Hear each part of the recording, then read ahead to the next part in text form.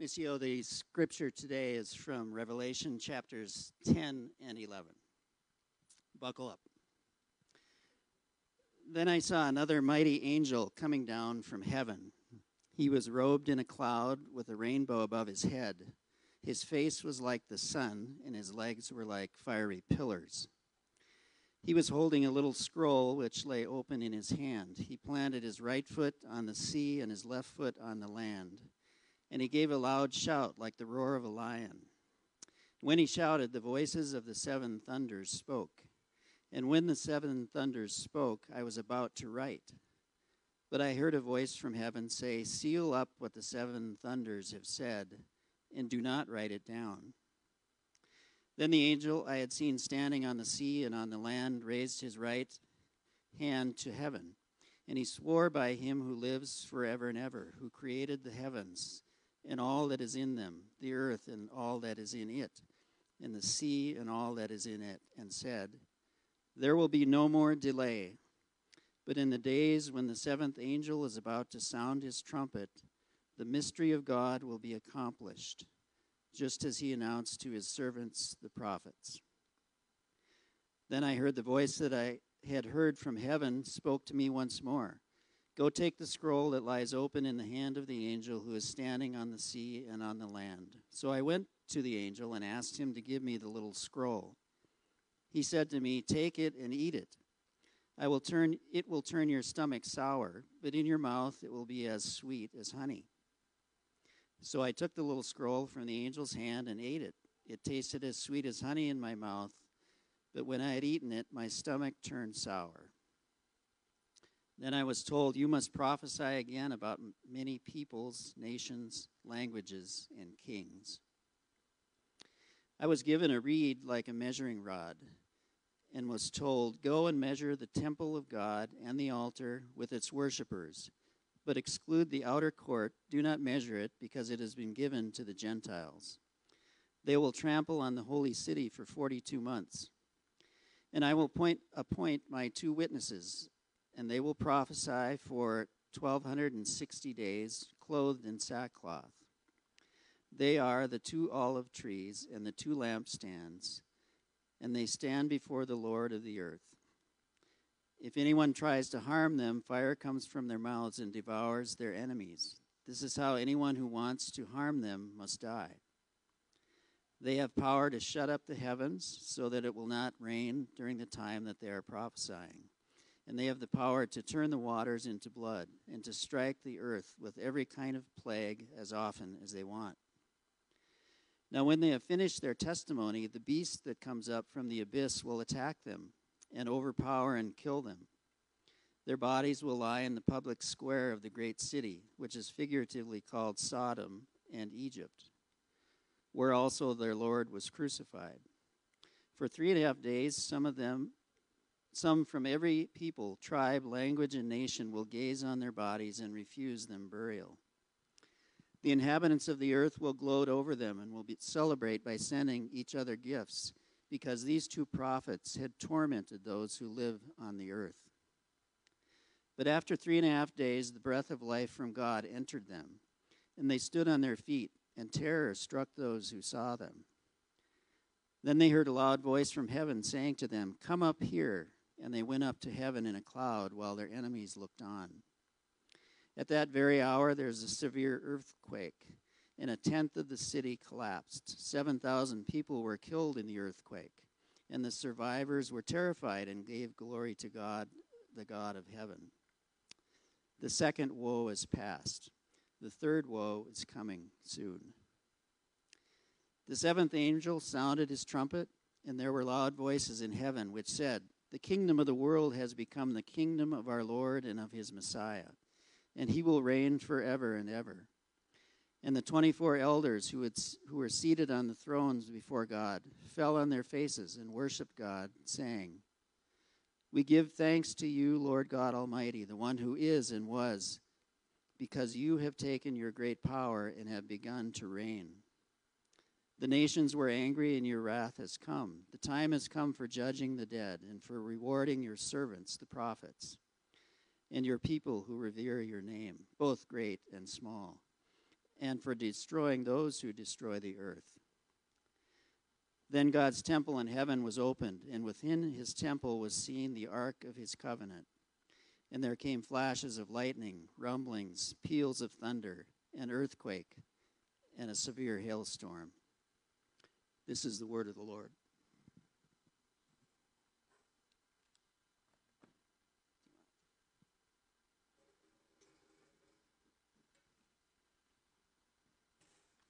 Thank you so much, Ken. Everybody, would you thank Ken? That's just a lot of text to read.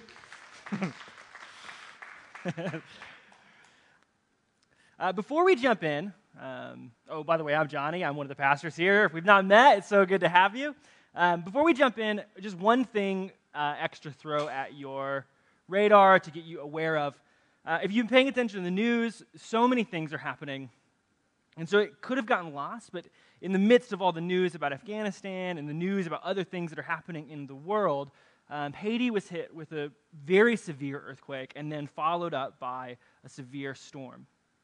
And we have a kind of a long-standing relationship and partnership with the organization that does a lot of work in Haiti that Ken, who read today, sits on the board of. And over the last handful of years, we've partnered with that organization in order to support local leaders in Haiti providing clean water. And over the last couple of years, specifically during COVID, their mission has expanded to not just providing clean water, but to also providing hygiene kits and resources for combating COVID, since hygiene, water is such an important part of that process. And so, again, we're going to partner with them right now because municipal water services in Haiti have been massively disrupted by an earthquake and by the storm.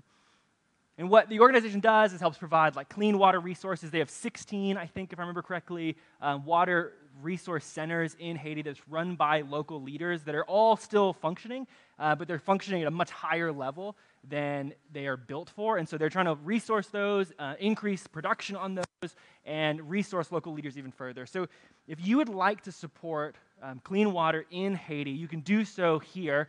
You can text GIVE to Missio Dei SLC to this number 77977, or if you go to the website or use our app, there's a little drop-down menu. There's an option that just says For Haiti. Everything that goes to that fund, so everything that goes to the For Haiti fund goes directly to supporting clean water in Haiti during this specific moment. So all of it will go directly there if you're looking for just a way in which to feel helpful when sometimes these moments can feel pretty helpless for folks here. So that is that. We are, you could probably tell, in a series in the book of Revelation entitled Kingdom Come. And we're going to be in the book. We've been in the book all of summer, and we're going to continue to be in the book of Revelation until the season of Advent, so end of November. So we got a lot to go, which is why we're doing huge chunks of text at the same time. And if you've been with us, we've been wrestling with maybe a set of questions or a set of difficult realities that the book of Revelation makes us aware of. And what we've been talking about is that, especially in these last handful of chapters, we are exploring the concept of judgment. And we bring a lot of notions to what judgment is. I think for many of us, or at least in my own mind, if I think about what is biblical judgment, very quickly the thing that jumps into my mind is like a divine figure throwing fire at the earth. And that's what biblical judgment looks like. But what we're seeing throughout the book of Revelation is that biblical judgment is not this notion of a divine figure throwing fire at the earth or a divine figure sending something onto the earth. Instead, biblical judgment in Revelation looks far more like God turning a mirror onto humanity. It looks like a mirror is being turned onto humanity so that we can see what it is that we have done to the world. The story of the book of Revelation, and not just Revelation, of the entire biblical narrative from Genesis 3 on, is that humans have unleashed hell into the world. And so as we look at the destruction around us, what we are witnessing is not some divine judgment outside of us. It is actually us setting fire to the world ourselves. So as we look at the pain that we see around us or the destruction that we see around us, that is the notion of judgment. It is us coming face to face with the reality of our own situation. It's us coming face to face with the fact that we set the house on fire, and God wants to get us out of the house, and God wants to rescue the house, but there's this reoccurring problem throughout the book of Revelation, which is that we continue to sabotage and set fire to the house. And so God holds a mirror up to us, revealing the way in which we are complicit, the way that we participate, the way that we act as an obstacle to God's movement and God's mission in the world. But last week, as we were working through chapter 9, we came to a question, or a tension. And here it is in 9, verse 20. It says, "The rest of humankind who were not killed by plagues, they did not change their hearts. And their lives did not turn from their handiwork. They didn't stop worshiping demons or idols made of gold and silver, bronze, stone, and wood, idols that can't see or hear or walk." At the end of chapter 9, the issue is that humans we see the mirror, right? We get to look at ourselves in the mirror, and we're unconvinced. We see the world that we've made, according to chapter 9. We see that our worship of false gods, that our worship of money, that our worship of self has unleashed hell onto the world, and God pulls the mirror, shows us that we've unleashed hell onto the earth. We look at the mirror, and we're like, it's not my fault. We're unconvinced by what we see. And we see this just all the time, not just in the biblical story or in this kind of strange symbols, but this happens to us in our world all the time. The news the last 2 weeks has been filled with conversations about what happened in Afghanistan. And it is fascinating that the primary conversation seems to be that the people of Afghanistan did something wrong. This is what I've seen maybe the most. That somehow they didn't get it. That we gave them every chance, every opportunity to figure out this freedom and democracy thing, and yet they screwed it up. And so it's really their fault that things have gone wrong. And without even trying to get into a conversation about the politics of Afghanistan, that is a fascinating response to have to an apocalypse. The people of Afghanistan are having a revelation moment, and it could also for us be a revelation moment, apocalyptic moment that pulls back the surface and reveals something, that holds a mirror up and challenges us to ask, what did we do? And yet, it doesn't seem that we're that interested in having that conversation. What is the power of American military to build a world outside of our own? Doesn't seem like that's a conversation that we want to have. We saw it again in the last couple of summers as protests erupted all over the United States in protest of the death of George Floyd. Again, it's a moment that something apocalyptic is happening, right? Systems are being unraveled, things are being revealed, tension is happening, convulsions are happening. That's what the story of Revelation is about. And it can lead to a moment of self-reflection where we own our own complicity, we look clearly at ourselves in the mirror, we have a conversation with how we have participated, or it can, not lead to that. We can look in the mirror and say, I'm not complicit in what happened here. I have nothing to do with this. Or on a personal level, we experience apocalypse when our relationships continue to unravel. If you have a long history of relationships unraveling around you, that's an apocalyptic thing. Something is convulsing, something is being revealed in the midst of your life. And that could lead us to a chance to reflect, to look in the mirror and say, is there some common denominator in this situation that all of my relationships seem to unravel?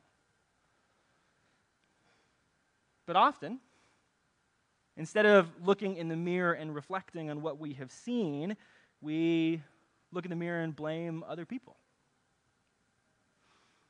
And I think we religious people, if you're not religious in this room, I don't know how you got here. I'll exclude you from this. But I think we people who've grown up in the church, who've grown up in religious settings, we are maybe the worst at this. We have very cleverly found ways to look in the mirror and blame everyone around us and never totally see ourselves. How often do we read our Bibles and primarily think of other people? How often do we hear a sermon and primarily think of other people? How often do we listen to a podcast or have some kind of revelatory moment? But all of it is about how other people have seemed to fall short of whatever God is doing in the world. We're well trained and well habituated in looking in a mirror and not seeing ourselves. And this is the issue at the end of chapter 9, that the world looks in the mirror that God provides and we don't reflect on ourselves. There is no transformation. There is no change. And so the question becomes, what does God do when we see but do not see?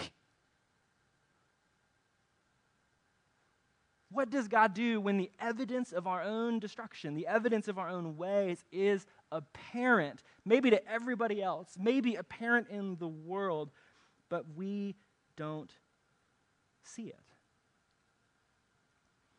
This is the question that carries us into Revelation chapter 10.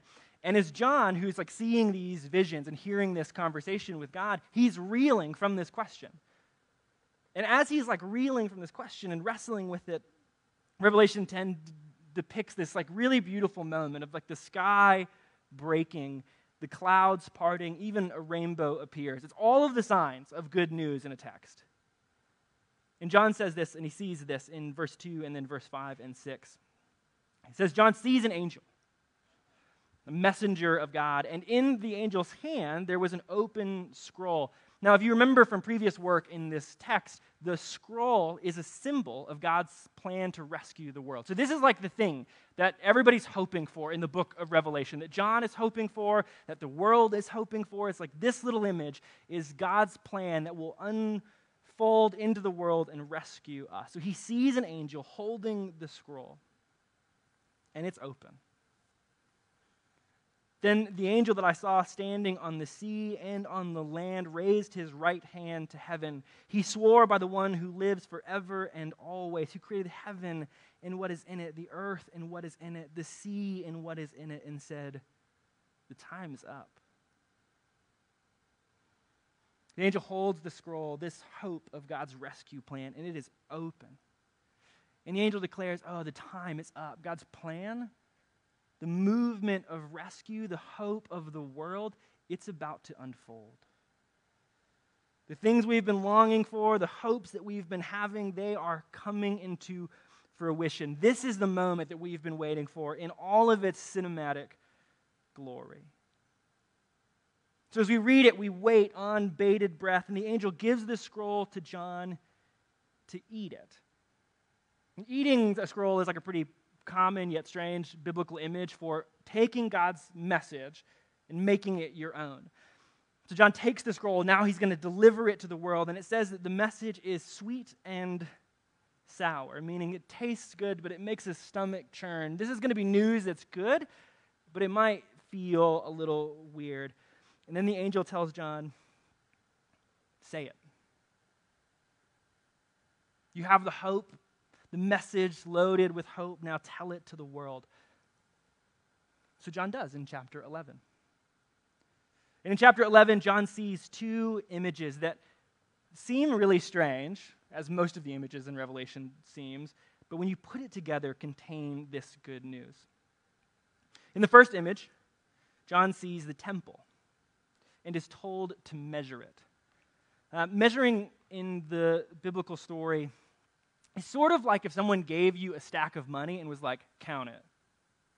It would be like a gesture of grandness. Like, this is something big. This is something impressive. And in this moment, the image comes from the Old Testament and the prophet of Ezekiel. And Ezekiel lives in Babylon. This is after Israel's been exiled, if you know the story. The temple has been destroyed. And Ezekiel sees an image of the temple rebuilt in glory. And God tells Ezekiel, measure it. Count it. This is huge. This is big news. Go count how big this is. And so the prophet does. And then in this moment, it's picked up, and John sees this restored temple and is told to count it, to measure it. And this is big news to see the restored temple, because for Israel, the temple is a place of God's presence. It's where God lived with his people. He gave the temple to Israel to make them a distinct kind of nation, and yet it's been destroyed. It was destroyed by the time of the prophet Ezekiel. It gets rebuilt, and then in AD 70 it's destroyed again. So it's been destroyed twice by the time that John is seeing this vision. So he sees this vision, this hope, the temple's rebuilt. But what is fascinating about that image is what John is told to measure. He's told to measure the temple, like the inner building. He's told to measure the altar, which is like the place that God's presence would have dwelt physically. If we were like looking for a physical symbol of where God was, it would be the altar. And then he's told to measure the people, like who is in there and who is worshiping.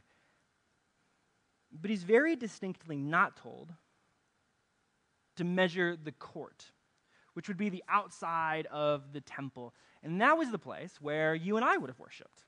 Gentiles, non-Jewish followers of God, we would have worshipped in the outside court, kind of kept away from the most inner sanctum of the temple. And that's fascinating. Why in God's restored temple does John not measure the place that you and I would have belonged, the court of the nations, the outside designation of the temple? Why is that boundary that would keep us from worshiping not measured? So hold that image in your head, and then John sees a second image. Two witnesses who prophesy, and it's said that these witnesses are like a lampstand. Their words are like fire. It says the beast will wage war on them, we'll get there, kill them where Jesus died, and then that they will be resurrected while their enemies watch. And so there's a lot going on there. And so as we dive into that, just remember, Revelation is imaginative. It's like a painting or parables. It's trying to symbolically represent something to us. But I think if we can understand these witnesses, a lot will make sense. So John sees two witnesses. Who are these witnesses intended to represent? I don't know if anybody's seen the Kirk Cameron Left Behind movies. This is works of art. If you have, the two witnesses are depicted as like old Jewish men who just like come out of nowhere and literally breathe fire everywhere in the movie. So that's one interpretation, is that they are actual fire-breathing Jewish men. It's pretty cool. Some argue that they are Moses and Elijah reincarnated. That's interesting. And some religions, like different religions who approach this text, say that these are maybe more modern prophets who are going to Israel to prophesy. But John actually tells us who these people are. It's not a thing that we have to figure out or a code that we have to dissect. He tells us. He says that the witnesses are lampstands. And that's language that John has already used to describe something in the book of Revelation. In Revelation 1:20, John is already seeing his first vision of everything. And he sees a vision of God, and he sees a vision of the throne, and it says this. And he sees a vision of 7 stars in God's right hand and 7 golden lampstands. And John says, as for the mystery of the 7 stars that you saw in my right hand and the 7 golden lampstands, here is what they mean. The 7 stars are the angels of the 7 churches, and the 7 lampstands are the 7 churches. So the images of 2 witnesses are another symbol of the church. The 2 witnesses in this moment, they're just another parable or another symbol or another imaginative picture of the church in its vocation, faithfully witnessing. It's an image of the church faithfully witnessing, doing the job that they were called to do. And where are they witnessing? Oh, in the court of nations. That place that separated the inner sanctum of the temple for non-Jewish believers, that's where the witnesses are located. And this should start to fill a lot of our understanding of the gospel, that the church, God's people filled with God's presence, stand at the intersection of the presence of God and the world around them, faithfully witnessing to the thing that God is doing around them. It's what Peter says in 1 Peter 2:9, that we have been made a nation of priests, holy people who live in the intersection of God's presence and the world. Or Paul in Ephesians 2 says that we are a living temple filled with God's presence. This is an image of the church doing what it is intended to do, faithfully witnessing to the presence of God. Theologian Richard Bauckham says it this way: the people of God have been redeemed from all nations in order to bear witness to all the nations. The two individuals here represent the church in its faithful witness to the world. This story is more like a parable which dramatizes the nature and the result of the church's witness. Revelations 11 is a picture of the church in the power of the Spirit, extending God's presence and participating in God's work. So what is the news that is unfolding in the scroll? Well, it's God's people in the world, bearing witness to the reality of God around them. Now that's a beautiful image when the church does it right, which, to be fair, we have mostly sad stories of the church not seeming to do this. But the news turns sour very quickly. Right? It's honey on the lips, and then it turns sour in the stomach, and it turns sour very quickly. We get this beautiful image of the church in power, participating in the thing that God is doing. And then in verse 7, John sees when they have finished their witnessing, the beast comes up from the abyss and will make war on them and gain victory over them and kill them. We'll explore this symbol in the weeks to come, but in very simple, the beast is a symbol of things that are anti-God throughout the book of Revelation. So often it represents Rome. Rome is the symbol of the empire arrayed against God throughout Revelation. So often the beast is just Rome. Sometimes it's Babylon. Sometimes it's an unnamed empire. But it is always connected to human arrogance. To an arrogance that could look in a mirror and see everyone but ourselves. It's a kind of arrogance that sees the convulsion of the world around you and says, that is not my fault or problem. It's a kind of arrogance that when our relationships unravel consistently, it has no self-reflection. It is the arrogance that says, I can fix the world around me on my own, that I can save them.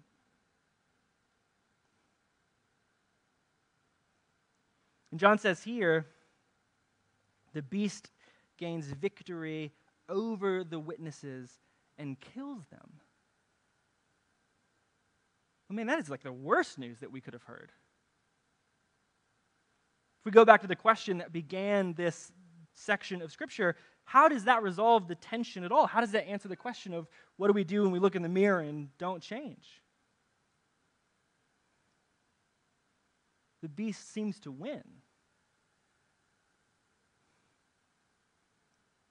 And here's the thing about the beast, is that the only weapon the beast has is death.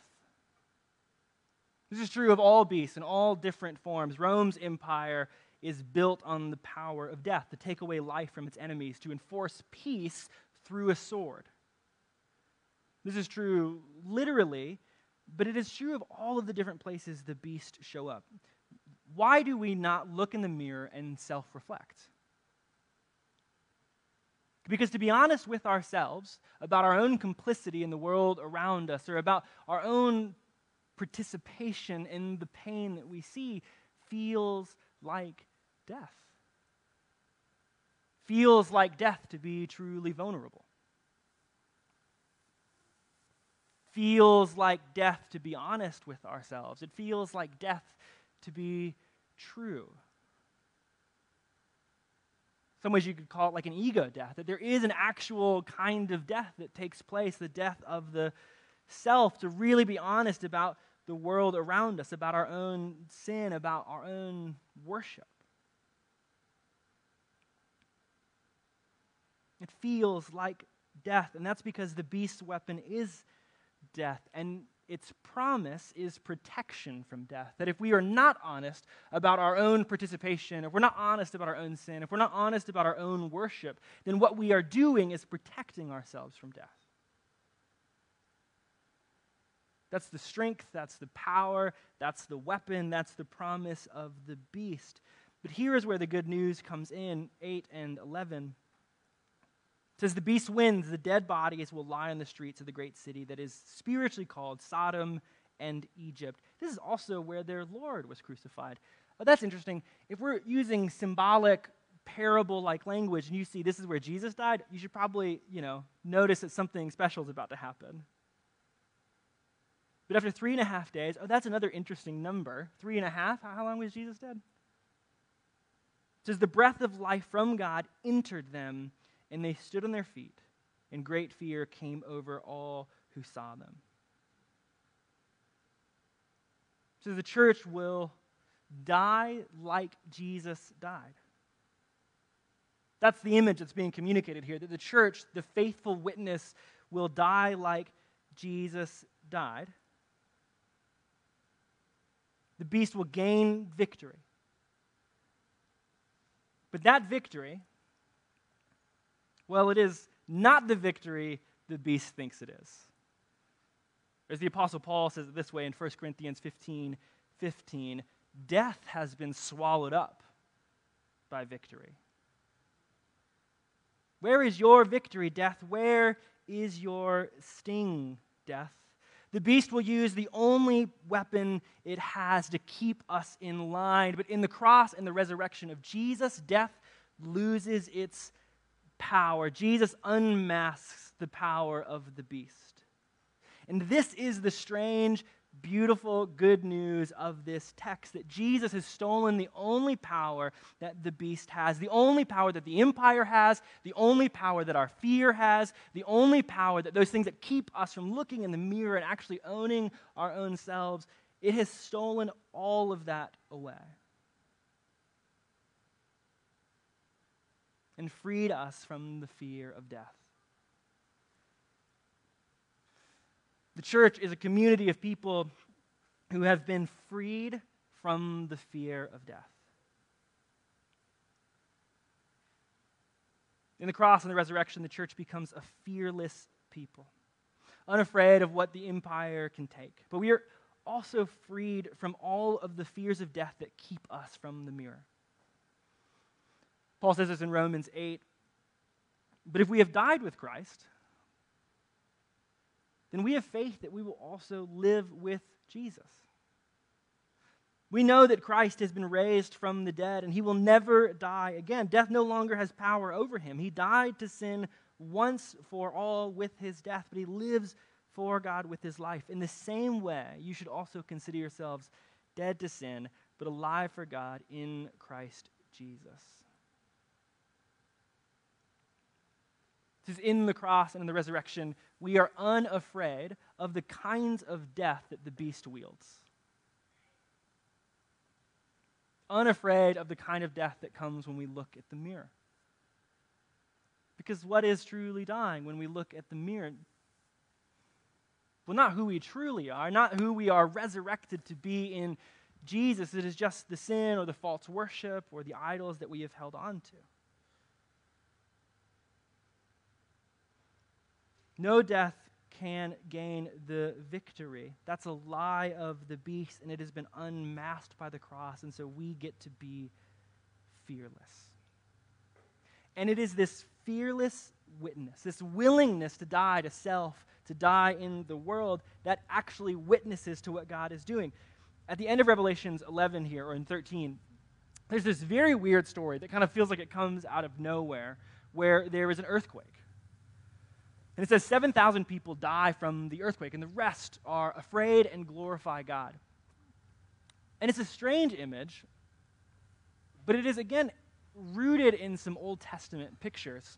And multiple times in the Old Testament, there is an image of an earthquake, but instead of 7,000 people dying, the image is often 7,000 people are saved, and everybody else dies. And the notion is that there is like 7,000 faithful people. 7 is this like number of perfection in Scripture. And so it's meant to evoke that there is a group of faithful people, a small minority of faithful people. They'll be saved from the earthquake. Everyone else will die. What's fascinating is that in this moment, the image is flipped.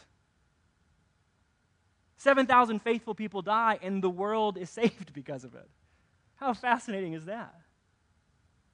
And the image is intended to continue the parable that we're telling, which is through our willingness to die to self, to live fearlessly, we witness to the reality of Jesus around us. That it is in the fearless witness to God, in a willingness to die, a willingness to look in the mirror and be honest with what we see, a willingness to look at the empire and say, you just have no power here, that the world sees what Jesus is doing.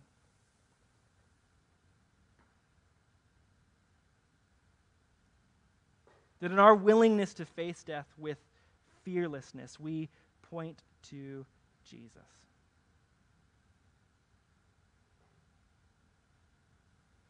This kind of radical fearlessness witnesses to the world around us a different reality. A willingness to look in the mirror and to see ourselves and to see the hope on the other side.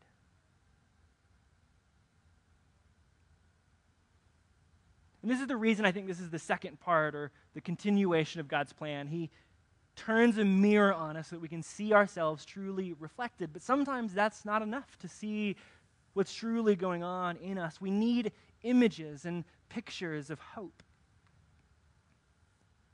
Images that make possible in our minds and our hearts what God is doing in the world around us. And this is what the church is called to do, to witness to the other side of the fear of death. What is possible on the other side when you know that death has been unmasked and the sting removed? If Revelation tells us anything about the church, it is this, that Christians are a people of what is possible. What is possible when you are no longer afraid? It's not a question of perfection. It's a question of just new possibilities when the fear of death has been removed. The point is not to hold this perfectly. It is actually the willingness to stumble because death has lost its sting. So what happens if I'm vulnerable in my struggle? Nothing. The fear of death, of ego death, of personal death, of real death is gone. As Paul will go on to say in Romans 8, nothing can separate us from the love of Christ, not even death.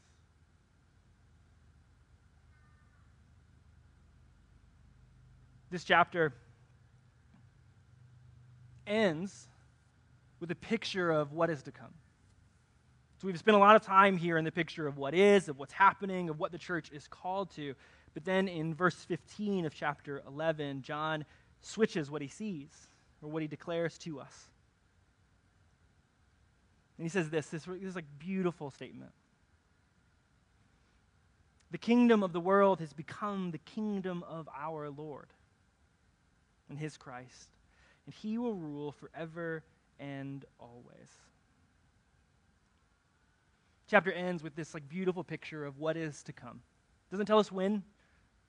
It's always what we miss in Revelation, is we try to get focused on decoding when the kingdom's coming, or even how the kingdom is coming, or in what means it's coming. That's not the point. The point is to give us a picture of what is coming. That the world will be made the kingdom of God. But right now we live in the middle, the already not yet. Between the sixth and the seventh trumpet, so to say. And we have been invited, Missio, to point the world to this coming kingdom. The question is what if we did? Missio, what is possible if we lived knowing that the sting of death has been removed? That the beast has been unmasked, that the weapon that keeps us in place has been unarmed. What might be possible for a fearless people? What kind of justice would we pursue? What kind of generosity would we extend? What kind of forgiveness would we offer? What kind of reconciliation would we participate in if we knew that the thing we were afraid of on the other side of it actually had no real power?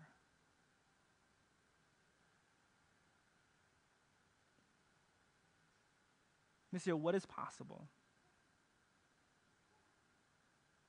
if we are truly not afraid of death?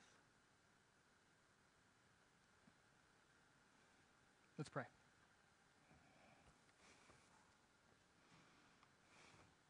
Jesus, we see in you what is possible when we're not afraid of death. It's not easy. It's good news that is sometimes hard to digest.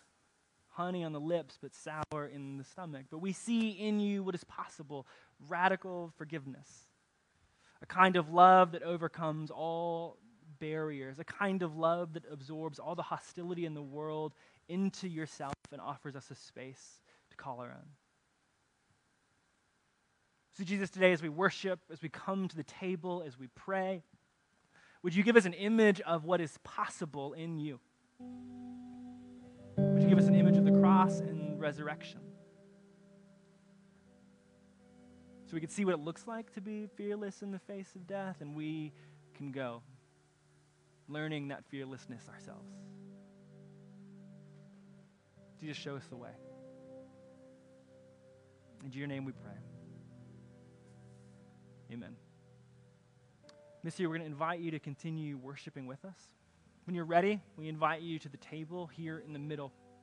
The elements are sealed for COVID safety, but you can take them at the table, take as long as you want, or you can bring them back to your seats. And we gather at this table every single week because we believe in this moment God meets us. And we believe it's this meeting place of that kind of new possibility we're seeing. And we are a fearless people. What is possible? Oh, a table where everyone is welcome. So, Missio, when you're ready, we invite you to the table. We invite you to continue to sing. And if you would like someone to pray with you, there'll be people over here at this section who would love to pray with you. Missio, let's continue to worship.